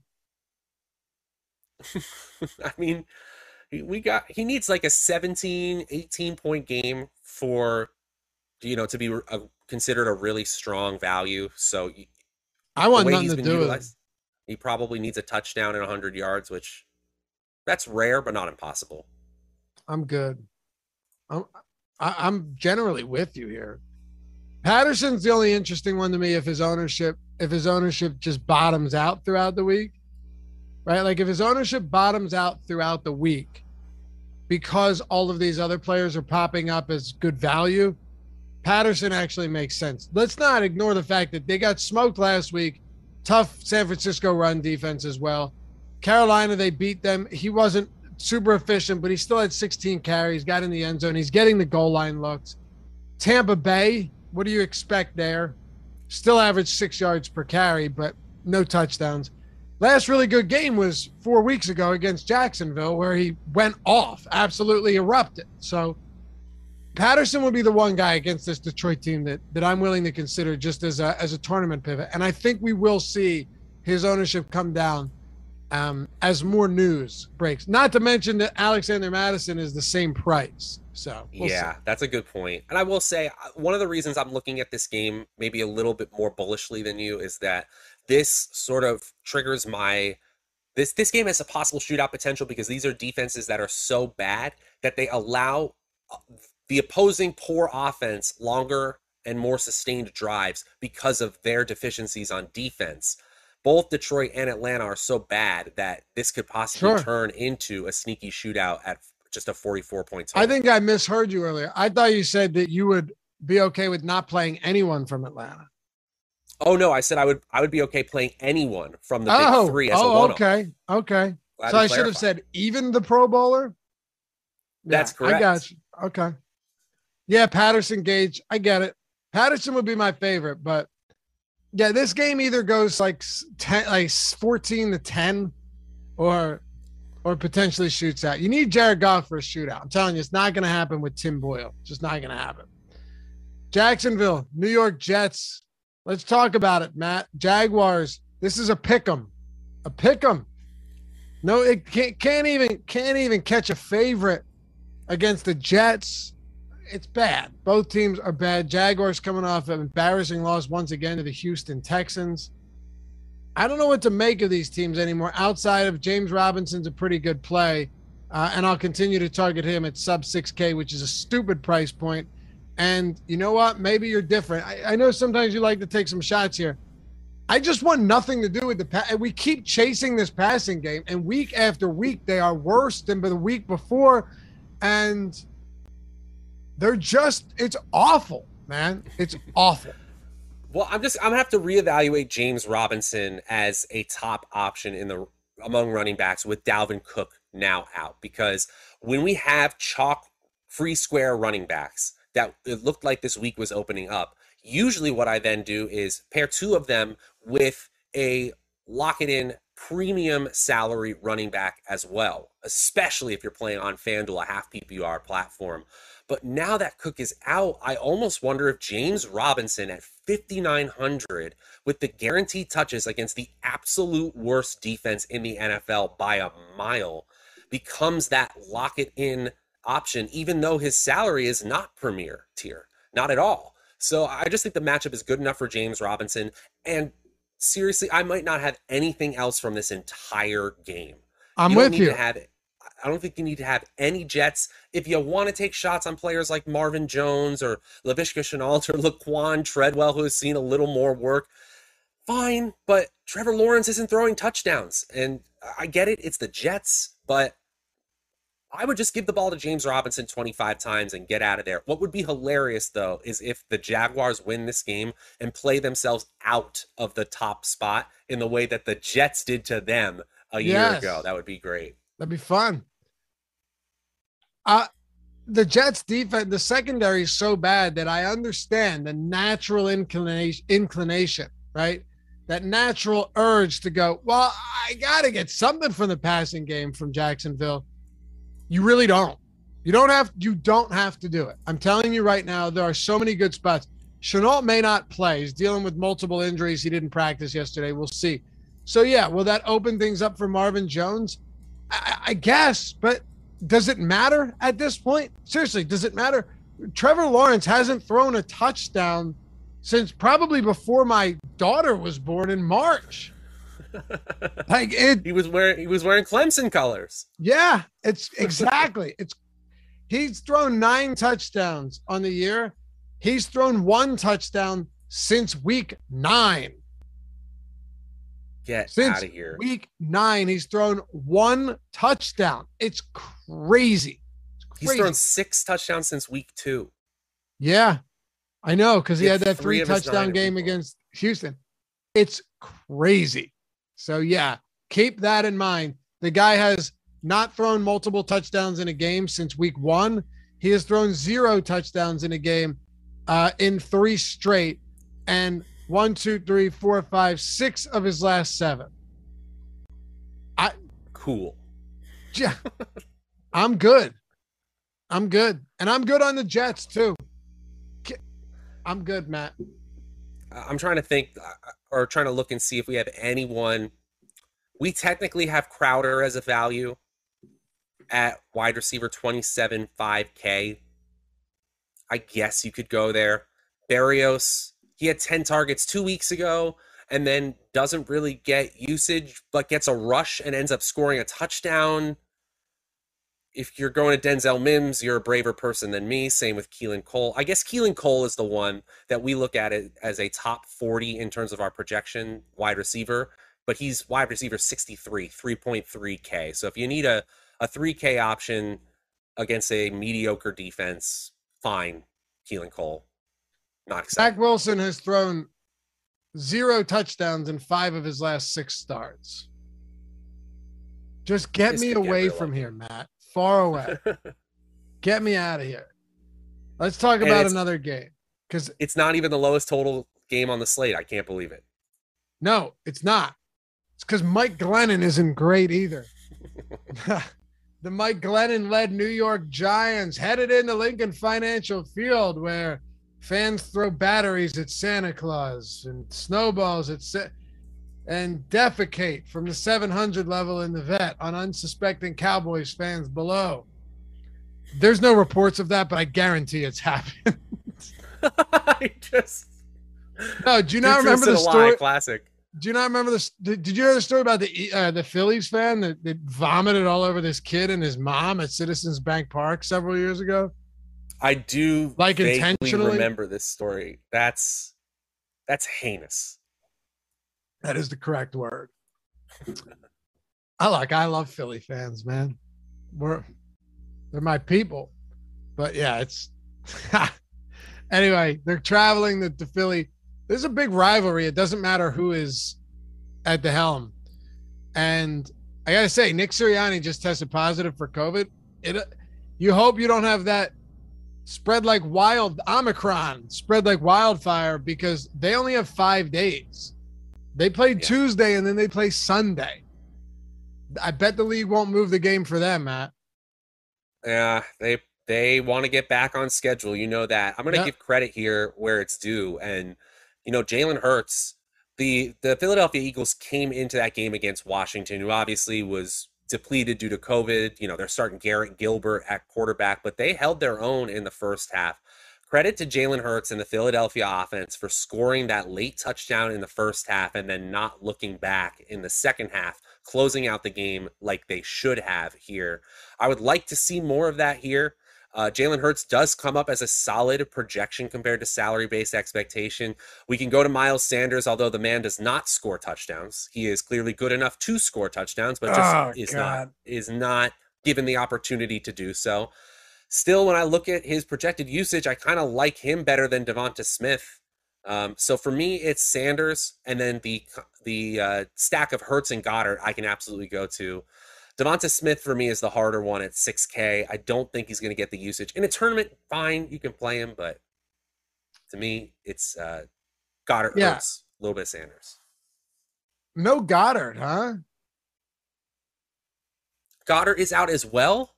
No. I'm sorry. Did you say that the guys you were playing are just Hurts and Sanders? I almost freaked out. I had to redo it. No, I am playing Goddard. Okay. I'm sorry. I misheard that. Okay. Yeah. Goddard has looked very good recently. Last game with Hurts, the game before that with Gardner Minshew, he had 2 really bad drops in that last game. One right in his hands, dropped it, went off of his heel, and was intercepted. And no one even knew it until after the fact. But he still had a huge game. He's still a monster in the red zone. I like Goddard this week. No problems there. Obviously, pay attention to salary across the industry. Certain tight ends can get weird in pricing. Like Goddard's one of those. Some places just way more expensive than elsewhere. And with Sanders, listen, Miles Sanders has now gotten 24 and 18 carries over the last 2 weeks. If this game by some miracle for the Giants stays competitive, they're 10-point dogs, and it could. They were big dogs and they beat the Eagles last time. But if it does, Sanders is going to be in there for the fourth quarter and late in the third. They asked him after that game, I think it was Mike Garafolo. Mike Garafolo. Is it Garafolo or Garafolo? Garafolo? I thought it was Garafolo. It is, right? Yeah. Okay. He asked him post-game on Tuesday, hey, what was the reason for Howard getting all that work? Is it just, you guys are both having solid games? And he's like, yeah, but really I'm just banged up and dealing with some injuries. So at that rate, Sirianni knew that he could give it to Howard, but through the first half of that game, it was all Miles Sanders. So if it's close, Miles Sanders is getting over 20 carries again. He now has 20 plus touches in back-to-back games. Assuming he's healthy, no setbacks, not limited, I think he's perfectly fine. But he will become less appealing the more things open up. You already have Madison, but even not in that, you already have James Robinson is a big one. What happens with Eckler? There's if Damian Harris is out, you have Ramondre Stevenson, who will get the goal line work and doesn't have a rushing quarterback. Jalen Hurts takes a lot away from a touchdown equity standpoint from Miles Sanders, and that really hurts him. He's going to need to break one. So for me, Matt, I'll put it this way. Ownership for Sanders is huge for me. If he's 4% owned, I love it. If he's 10, 11% owned, I don't think I want to, or higher, I don't think I'll need to get there too much at least. I think that's a great point, but because of the free squares opening up as we speak on this show, I actually think right now, I think he's at 9% projected ownership. I think that gets cut at least in half by Sunday. So do I. Absolutely. And that'll make him more appealing. I'll keep this very simple with you. I don't even want Saquon Barkley this week. I think this offense is completely rudderless. And we just talked about 1,000 other running backs, many of whom won't be high owned. Mike Glennon starting at quarterback, Sterling Shepard on the IR. I'm off of the Giants as I'm off of the Jets, but I assume you may have a little interest in Saquon Barkley. I can't believe I'm saying this. Every single New York Giants player has a projection worse than salary-based expectations. Well, we know your decision then. Every single one. I'm shocked. That's shocking. That's crazy. So for someone that uses that stat often, is it uncommon that you'd see something like this? Oh, 100%. Usually we'll see something where because I still get into the weeds here where it really doesn't matter, right? If you're quibbling over 3.4K or 3.3K, you also have a lot of ties, but still those players have a technical ranking, say wide receiver 63, I'm making that up. So if they're wide receiver 55 in our projections, they're technically a value compared to their salary-based expectations. We see that 0 times when you compare projection ranking to salary ranking for the New York Giants this week. I love what Amatolsa is doing. He's adding an extra shot emoji for each time it's set. I feel like, you just said it a 6th time, so he's got to add a 6th, but I feel like you've definitely said it more than 6 times. Well, he's going slow because he's going to be with some of us are going to be with their family in the middle of the day, this 2 days before Christmas, and trying to pull it together after 6 I wonder if or he's 7 actually drinks. doing this. Someone out there is, it. Yeah, that'd be epic though if he's really ripping these shots. Well, every time you say it's like that. the K meter on the yeah in baseball. That'd be great. All right. That was easy, huh? All right. Yeah, sometimes it's that simple. That's why I don't mind spending time a little bit longer on the good games, the interesting ones.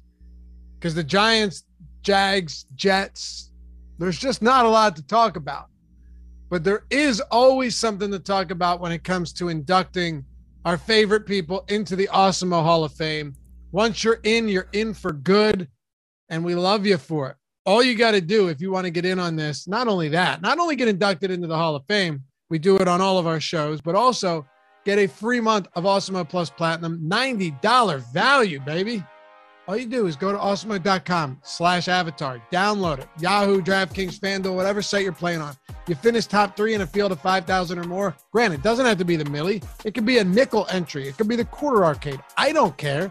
As long as it's top 3 in a field of 5,000 or more. Tweet us at Awesemo, HOF. That's Awesemo Hall of Fame. Include Matt and myself in it as well because we enjoy seeing this stuff. We like seeing you get the love. And we will give you that free month of Awesome Mode Plus Platinum. Not only that, but you get inducted. And we're going to do it right now. Kick it off with the Prospect Chase. Christmas came early this year. This made me happy. Signed up for Awesemo on the 30th of November, Matt, and took down 50K less than a month later. Get out. That is awesome. How about that? Fantastic. Yeah, congrats, man. Christmas did come early. That's a huge win. You love to see it. Out of 46,000 people. And, did I mention it was one entry of $7.77? One single. Unbelievable. Hey, congrats, and then you've got man. David Burton. This guy wins a good amount, too. Pay me my money, DFS. Sounds like he may have jacked that from Ship My Money. If not, great minds think alike, I guess. Nice Sunday afternoon slate. I forgot to post. Good stuff, man. Bad Santa. Oh, what a name, too. $3,000. And then you've got, it's trouble. Crack top 3 on the Monday, Tuesday, $2 single entry. What contest should I run it up with tonight in the NBA? Congrats, man. Like I said, top 3 doesn't matter how much it is. I'm assuming. Actually, that can't be top 3. That's cool. Congrats anyway, Tater. You watch Yellowstone, Tater? I don't. You don't? I've heard great things. I probably should watch it. Yeah, you guys watching will recognize it. That Tater. And then Eitan Shander. How about Eitan? Odd Shoppers 100% free. Those were built using the sorting tool by expected win rate. They even have parlay bets built for you, like that second one in here. I've been using the parlay builder. I've smashed a couple of those recently. Massive odds. Really happy to use that. Oddshopper.com. And then Dave DeRemer, another awesome parlay. There you go. Parlay builder. I'm telling you, the parlay builder is so sick over there. If you aren't an Awesemo subscriber, you're losing money. Seriously, $100 in the 544. Congrats, man. That was a big one. And I know that was the same one that I was on because it was actually a 5-pick. Maybe I'm wrong, Dave. You can tell me. They turned into a 3-pick because 2 of the NBA players got COVID protocoled right before the game started. But we still hit the 3 of 5 that were left. And you'll take that any day of the week. Congrats to all of you. Welcome to the Hall of Fame. You remain here forever until the day you die. And after that as well. All right, Jordan, why do you act so surprised when I say this? I say this stuff all of the time. That is one of the most tame things I've ever said. Everyone should see his eyes. He's like, exactly. That was nothing.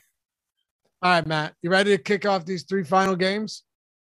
Let's do it. This one's got some wild news too. This first one.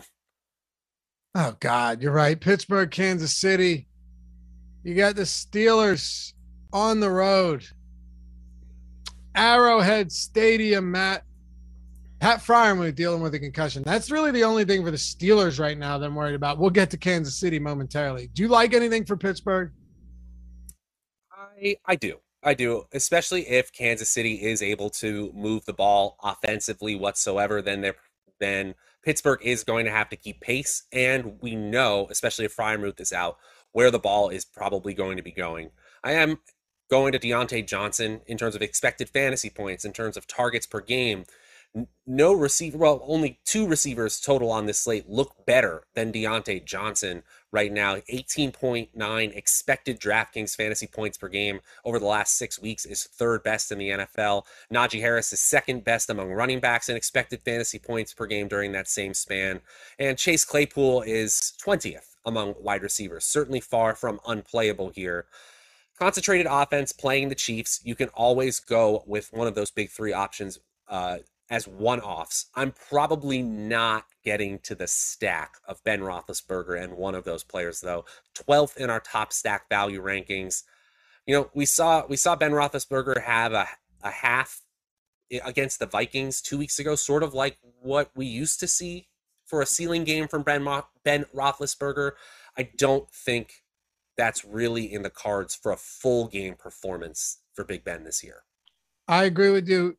Deontay Johnson's the one guy that I like quite a bit here because of just the overall volume of targets. So there's that. But I guess at the same time, would you rather not just pay up for Keenan Allen a couple $100 more if Eckler's out? I think I would. Jefferson, even getting up to Cooper Kupp, Jamar Chase against Baltimore, I think is a really exciting play. So I don't dislike Deontay Johnson, but I don't love him either, Matt. And I think there's a lot of good high priced wide receivers this week. I agree. I agree. The one place I will maybe take some shots if Kelsey and Hill do not clear protocols, Najee. maybe a little. Well, I was actually going to say Steelers defense in Oh, okay. tournaments. Okay. Sorry. Yeah. I think Najee becomes a lot more appealing though, too, because I just think the game stays a lot closer if Hill and Kelsey are out. But I think that makes a lot of sense, and we don't have a lot of high price running backs to pay up for anymore. you Thank you, don't, Dalvin Cook. man, every time I get an alert, I'm just always checking to make sure it's not another key player getting axed for this slate. Kansas City, though, Matt, Tyreek Hill, he could play. Travis Kelsey, he could play. But with this COVID-19 stuff, it's super weird because it's not like, oh, he got in a limited practice. It's, can he get activated by Sunday? And that's what makes this really difficult. If they play, if they play, what are you doing? And if they don't play, where are you going? So if they play, you can bet on the Chiefs having a strong game if you would like to in a particular lineup. The Steelers are not a great defense this year. In schedule adjusted fantasy points allowed, they are bottom 10 in the NFL this season to opposing offenses. Yes, they're a little bit more of a run funnel than a pass funnel. In fact, their run defense has been downright atrocious Awful over the last 6 weeks.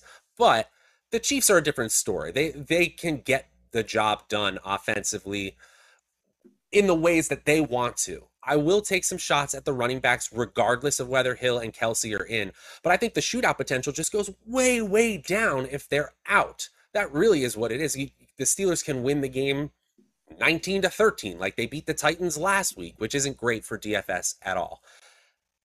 I will say, if Patrick Mahomes is still playing and Hill and Kelsey are out as well, I will take a couple shots on Mecole Hardman and Byron Pringle.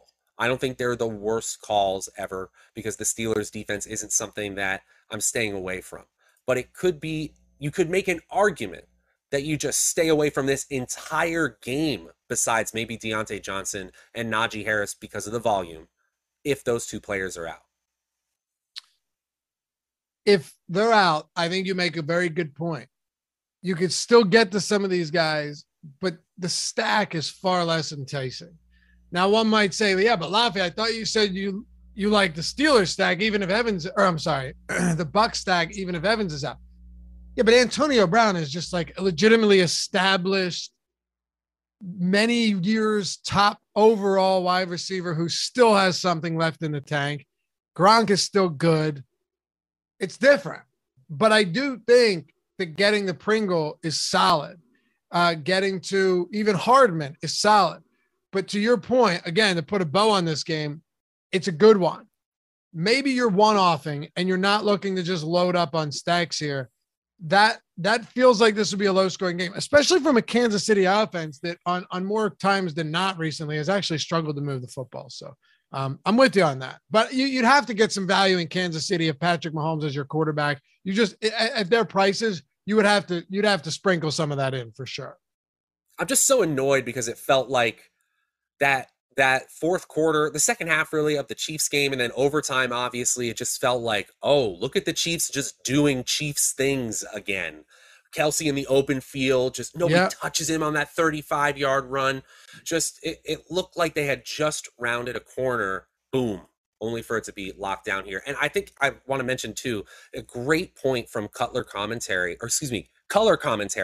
in our chat here.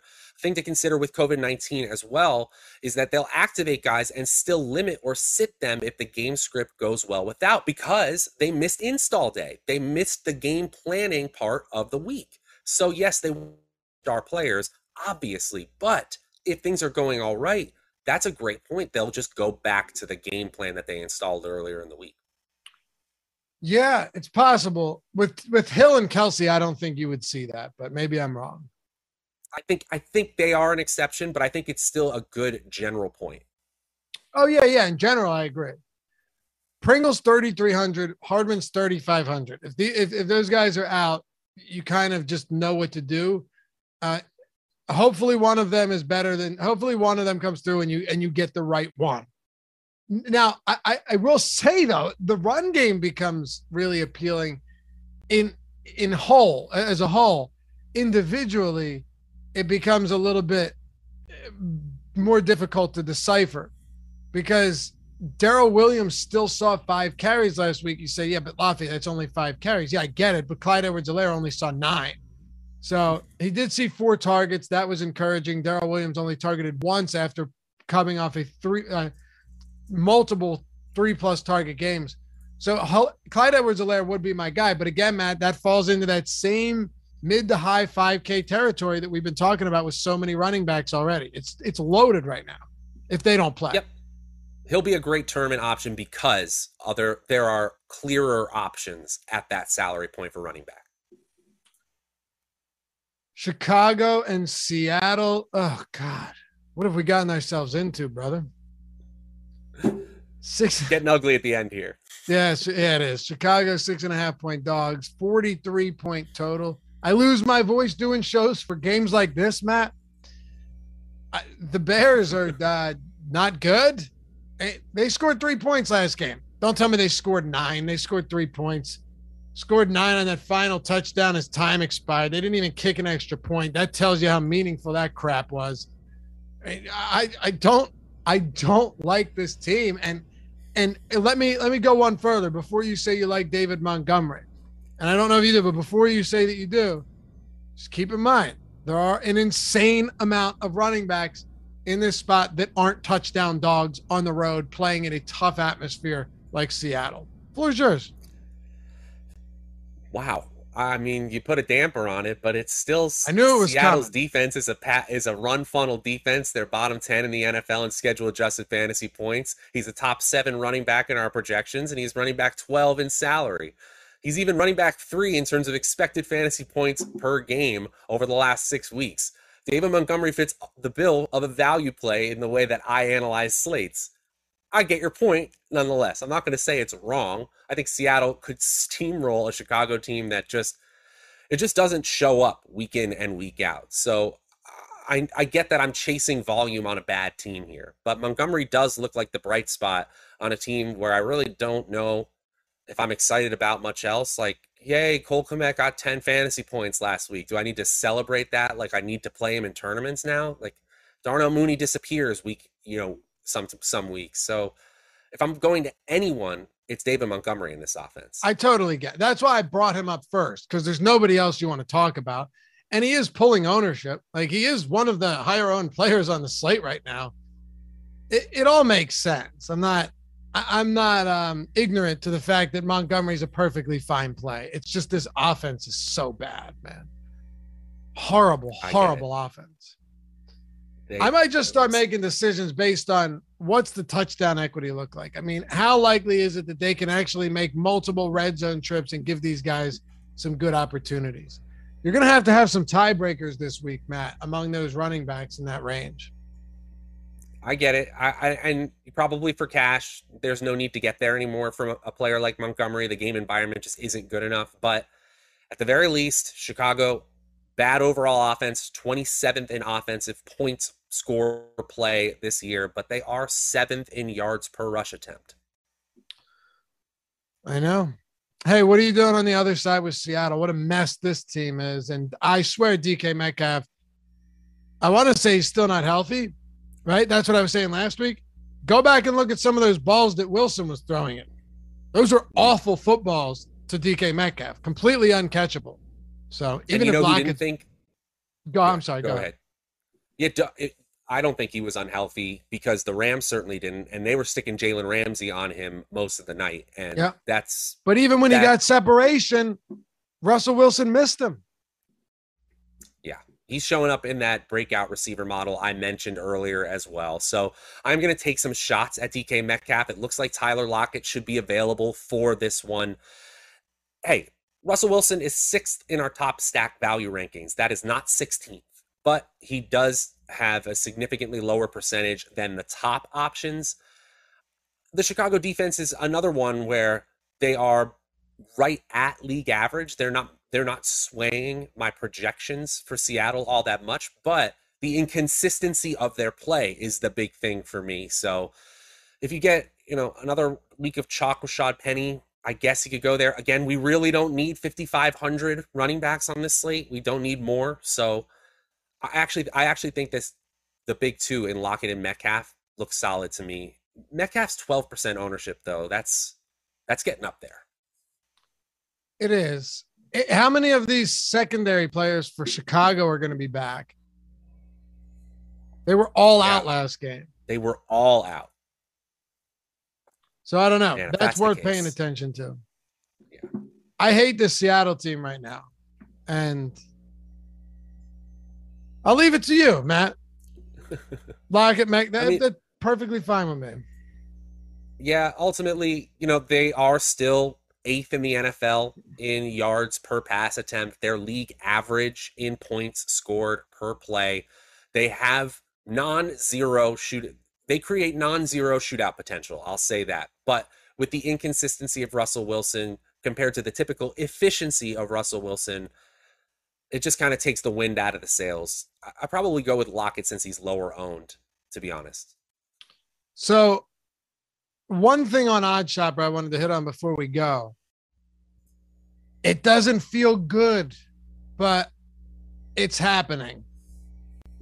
And I got in on it yesterday. So far, it looks like I've made the right move because the odds have swung pretty heavily in my favor. I got in, it doesn't mean you're going to win it, right? I got in at Courtland Sutton over 2.5 receptions at plus 145. And the reason I did that is because, well, first of all, it was in our parlay builder and I threw it in a parlay, in the exact parlay for the prop party parlay over at OddsShopper. I loved the parlay. We already hit one yesterday. Now we're going into the NFL week. But also, and not just because expected ROI is 25%, 61% expected win rate, all good numbers across the board. Everything at OddsShopper totally free.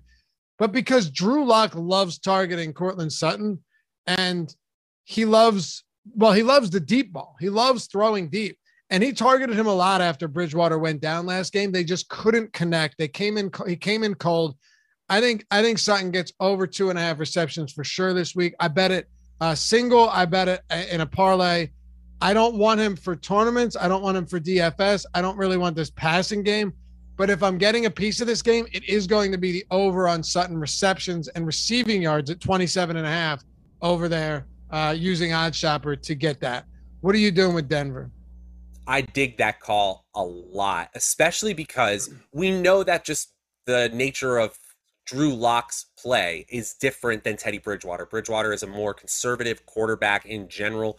Drew Lock, especially playing for a theoretical job next year, look for him to come out slinging it, trying to impress someone, especially against a Las Vegas defense that ranks 3rd worst in the NFL in schedule-adjusted fantasy points allowed to opposing offenses. So I think that makes a whole lot of sense that Lock, his big shift is in how often he targets Courtland Sutton, or how often he targets players in the Denver offense downfield more so than Teddy Bridgewater. Really interested to see the differences in the average depth of target after a game or more of sample here.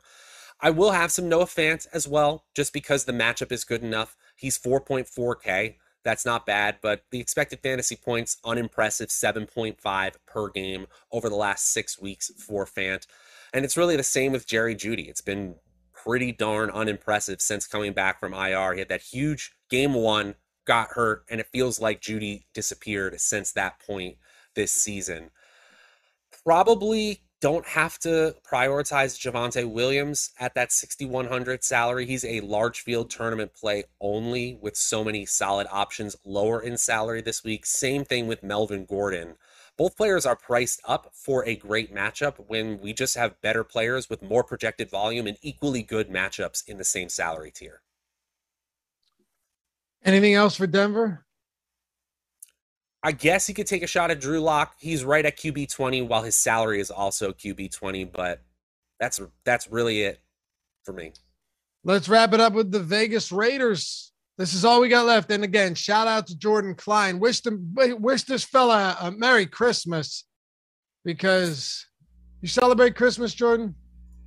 Yeah, he celebrates Christmas. You never know. You never Yeah, know. we appreciate you, Jordan. And guys, if you're listening or watching, we will also be back tomorrow for a Saturday slate edition of the strategy show as well. So we Bright got and you early. covered. That's right. I'm excited for it. Yeah, it's funny that you mentioned Odd Shopper because I was looking at some of the bets here for the running backs after this, the slate was changing already. And now with this Dalvin Cook news, one of the other bets that we're pretty bullish on is Josh Jacobs rushing props. Still, I don't think the books have totally adjusted for the fact that he's the number one back by a long shot in this offense.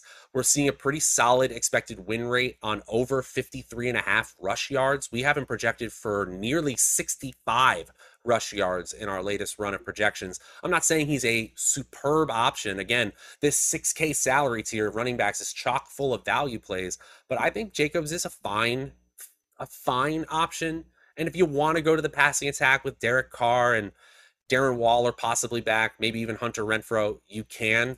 I just think what you're really hoping for is Derek Carr has another 300-yard, 3-touchdown day, which he really only does when he's playing from behind. I don't have a lot of faith in Denver creating a game environment like that. I don't either. This is not a fun team. If anywhere I'm going, it would be Jacobs just because, and he's dealing with an illness, so pay attention. Maybe that opens something up. Kenyon Drake is obviously out as well. So maybe you get more value. There's going to be a lot of value this week. Just prepare for that. Be there for our Sunday strategy, our Sunday live before lock. It's 4.5 hours. Starts with the betting show, 30 minutes of that. And then the tournament strategy show, the deeper dive live before lock, all of that. I mean, there's no other place to be. And it'll be the day after Christmas. We'll all feel like shit. We'll be hungover. We'll wish we didn't eat all that, but we're still playing DFS. We're still getting that NFL action in. So, hey, if I don't see any of you, if you're not with us throughout the week, have a great Christmas. Stay safe. And, hit that thumbs up button. Now, Matt and I'll be back with you tomorrow, 8 a.m. Eastern, bright and early, Saturday strategy matchup show. For those of you that won't be around on Christmas Day, lock those lineups in. Pay a little bit of attention. Maybe put your Twitter notifications on in case news breaks. You can pull over on the side of I-95 on the shoulder and adjust those lineups. But for now, we'll catch you back here in the morning. And, of course, tonight for Thursday Night Football, we'll see you on Live Before Lock at 7:15. Peace. See ya.